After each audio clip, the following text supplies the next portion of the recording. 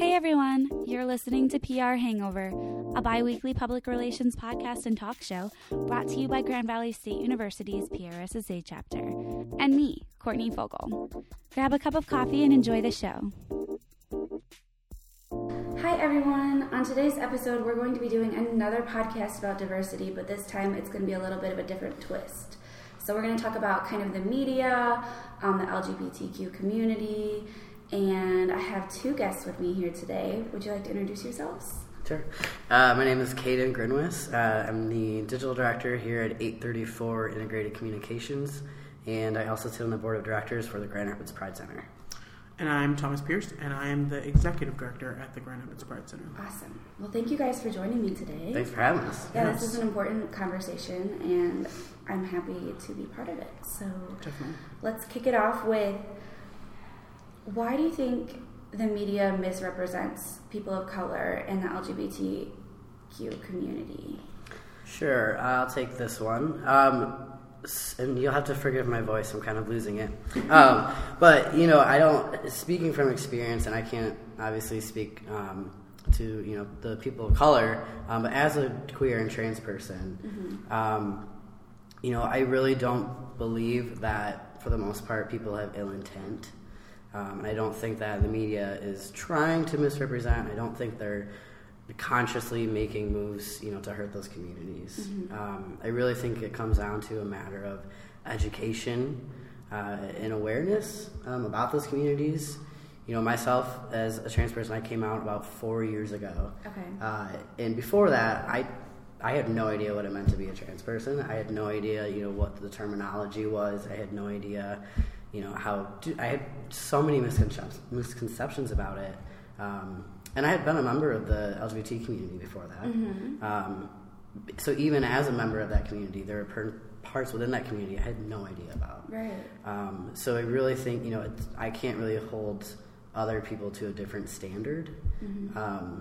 So again, I really think it comes down to just a lack of education, to no fault of their own. But yeah. To follow up on that, how do you think we could, as a society, fix that? Help with the education? I don't know that there's a lot of, there's definitely not quick fixes. It doesn't, there's no light switch that's going to turn on and off and it's going to be done. I think there are a lot of deep-rooted,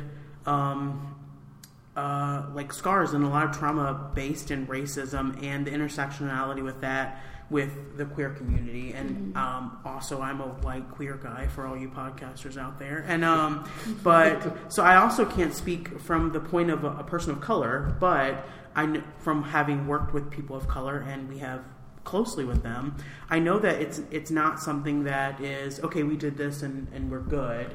It takes a lot of representation, and it takes hiring practices and who you're putting in front of a screen and who you're interviewing. When you watch CNN or any other kind of news outlet and you're seeing who they're interviewing about issues like this, if you're interviewing a bunch of white people, it doesn't work, and also making sure the people of color that you are interviewing, you're not tokenizing them, right? They shouldn't be your be all say all to the African American and Latinx communities, and so just being very purposeful about the decisions that are being made. Yeah. When I think about relationships too, even at a very personal level, from the media, having those relationships. To Thomas's point, you're not tokenizing and calling somebody up tomorrow to ask him, to be on camera, but do you have that long-standing relationship with those groups? Are you getting coffee with them? Are you hitting the pavement? Are you having those conversations? Are you still engaging them even when racism is not the hot topic? Right. Are they still a part of your discussion? Right. No matter what the topic is. Okay. Because race and sexuality and gender identity intersect with almost any topic you're going to have on Right. news. And oftentimes it's forgotten that it counts. Yeah. Yep. So a lot of times, there's stereotypes in the media. How do you think, as a PR professional, we could talk with journalists to try to help them not do that? Again, I think this one also comes back to education relationships. So I think it's, again, grabbing coffee, having that honest conversation, sharing resources, sharing personal connections, really just hitting the ground and building those relationships where you can. And if you're going to be an ally, just really be an ally, because we talk about what an ally is a lot. And it's not, for us as an organization, it's not during the month of June you're an ally, and the other 11 months you're not an ally, you know, or you're not as engaged as an ally, or not doing the advocacy work, or coming out to like informational events or educational events. It's a 365-day job of being an ally, you know, and it doesn't begin and stop somewhere. Well, I think part of being an ally, to Thomas's point, is, you know, if you're seeing elements of misrepresentation in the media, and you're talking to reporters and such, you know, not being afraid to have that conversation and call that out. I mean, respectfully and educationally for sure, but again, as an ally, that is part of that role, is to say, hey, raise a flag where it's appropriate, and have those conversations.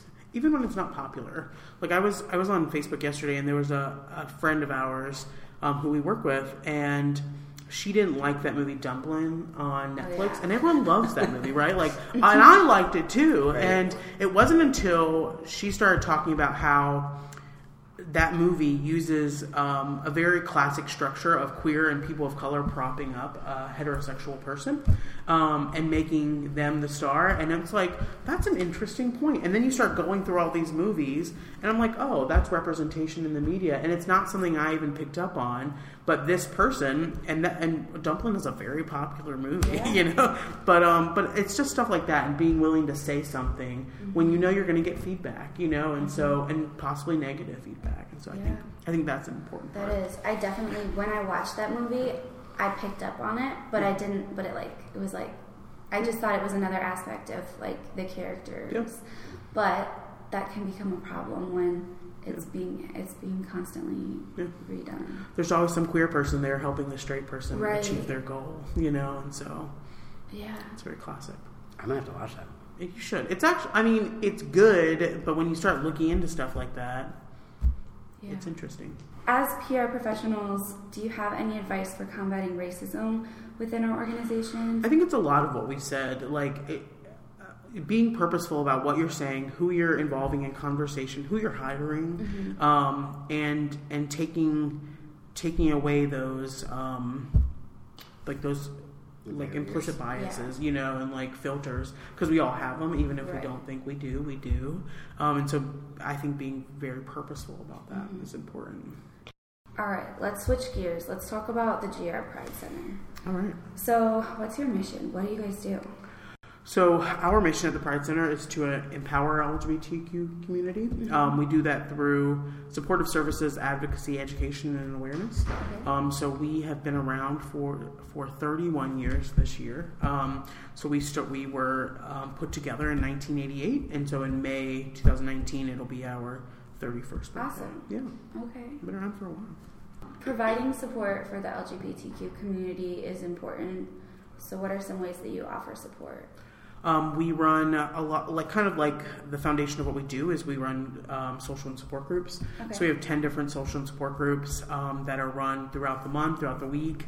Every week we have between 3 and 4 that are run on a weekly basis, and then on a monthly basis there are at least 10, like different groups. I think total number of sessions is probably close to 40 or 50.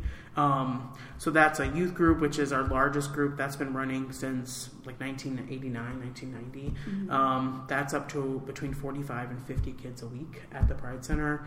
We have a young adult group, which is for young people who are a little older. Men's group, women's group, a youth and queer and trans youth of color group, which we started. That's hosted by HQ.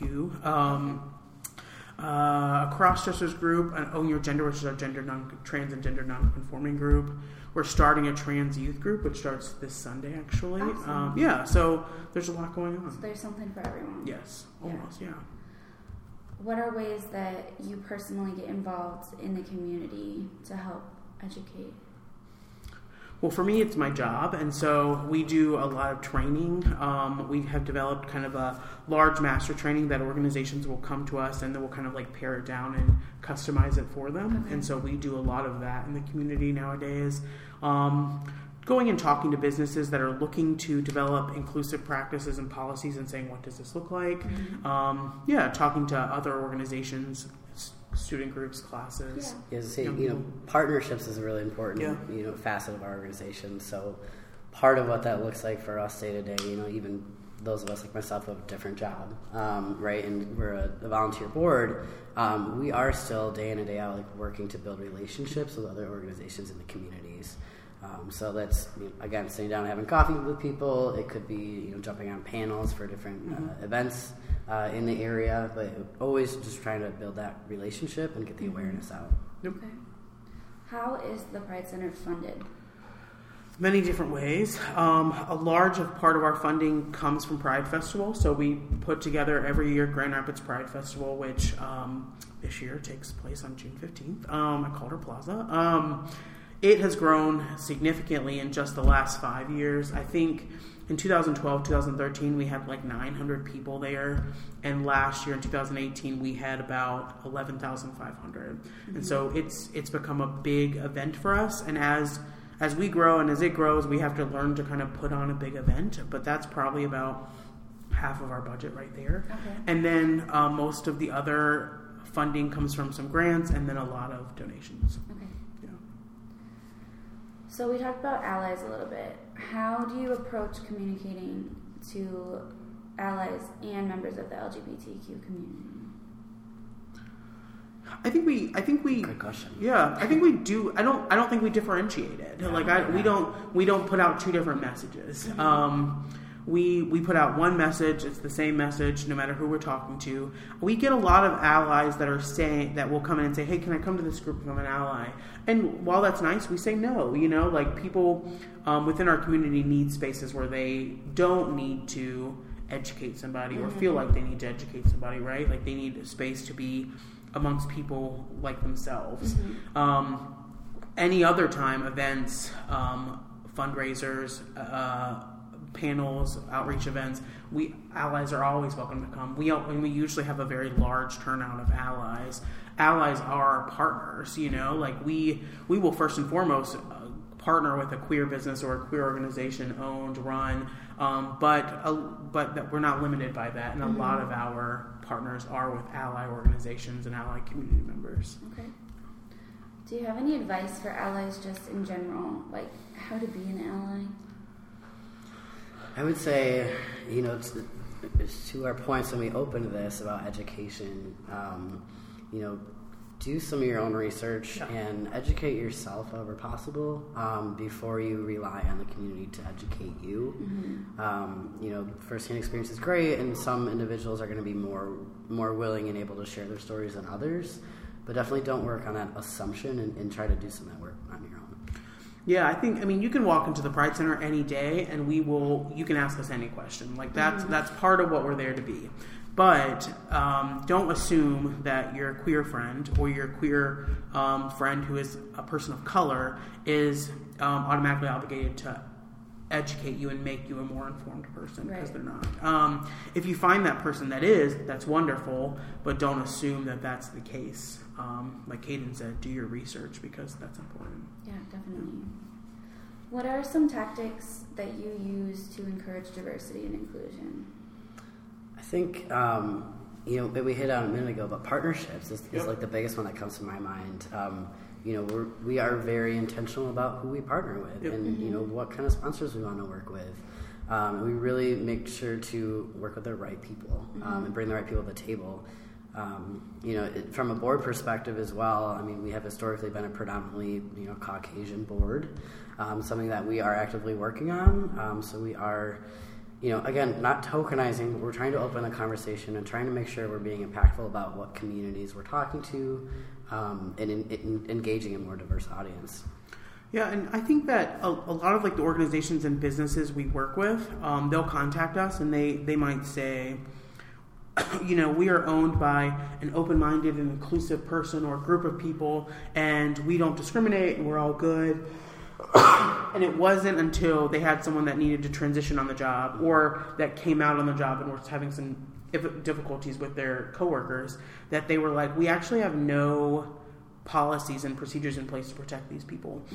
And you can say you're as accepting and inclusive, and we won't tolerate that as much as you want, but until it's in writing and and they have like that teeth to defend themselves, or you have the teeth to discipline someone that it's not being as open and inclusive, it doesn't really matter. You can talk as much as you want, but policies and procedures and expectations set your baseline about how your employees and your members and your audience are gonna work. Right. If you're saying it but you're not doing it, then it doesn't count. Yeah, definitely. Do you have anything else you want to add about the Pride Center and what you guys do? We're branching out. I think we're growing, and we're trying to grow as much as we can within our limited capacity. There are only 2 of us there right now, and a handful of interns. And so, anyone that's interested in volunteering, please come and seek us out. Come to Pride Festival and see what we're about. It's a great event. It's a lot of fun. We're there all day. Just if you have any questions and want to ask them, call the Pride Center. You don't have to give a name. You could just call and ask, and someone will answer. Yeah, I was going to say, any question you have. Yeah. Do not be afraid to stop in the door. Yeah. To Thomas's point, everyone who's there is great human. They're there to answer questions and provide resources. Yeah. So whether you are an ally or a person within the community looking for resources, that should be your first stop. Yeah. Absolutely. Okay. Cool. Well, thank you guys for being with me and talking about this, and I really appreciate it. Thanks for having us. Thank you very much. Yeah. Thanks for listening. Follow us on Twitter at GV_PRSSA. And check out the show notes for this episode on gvprssa.com.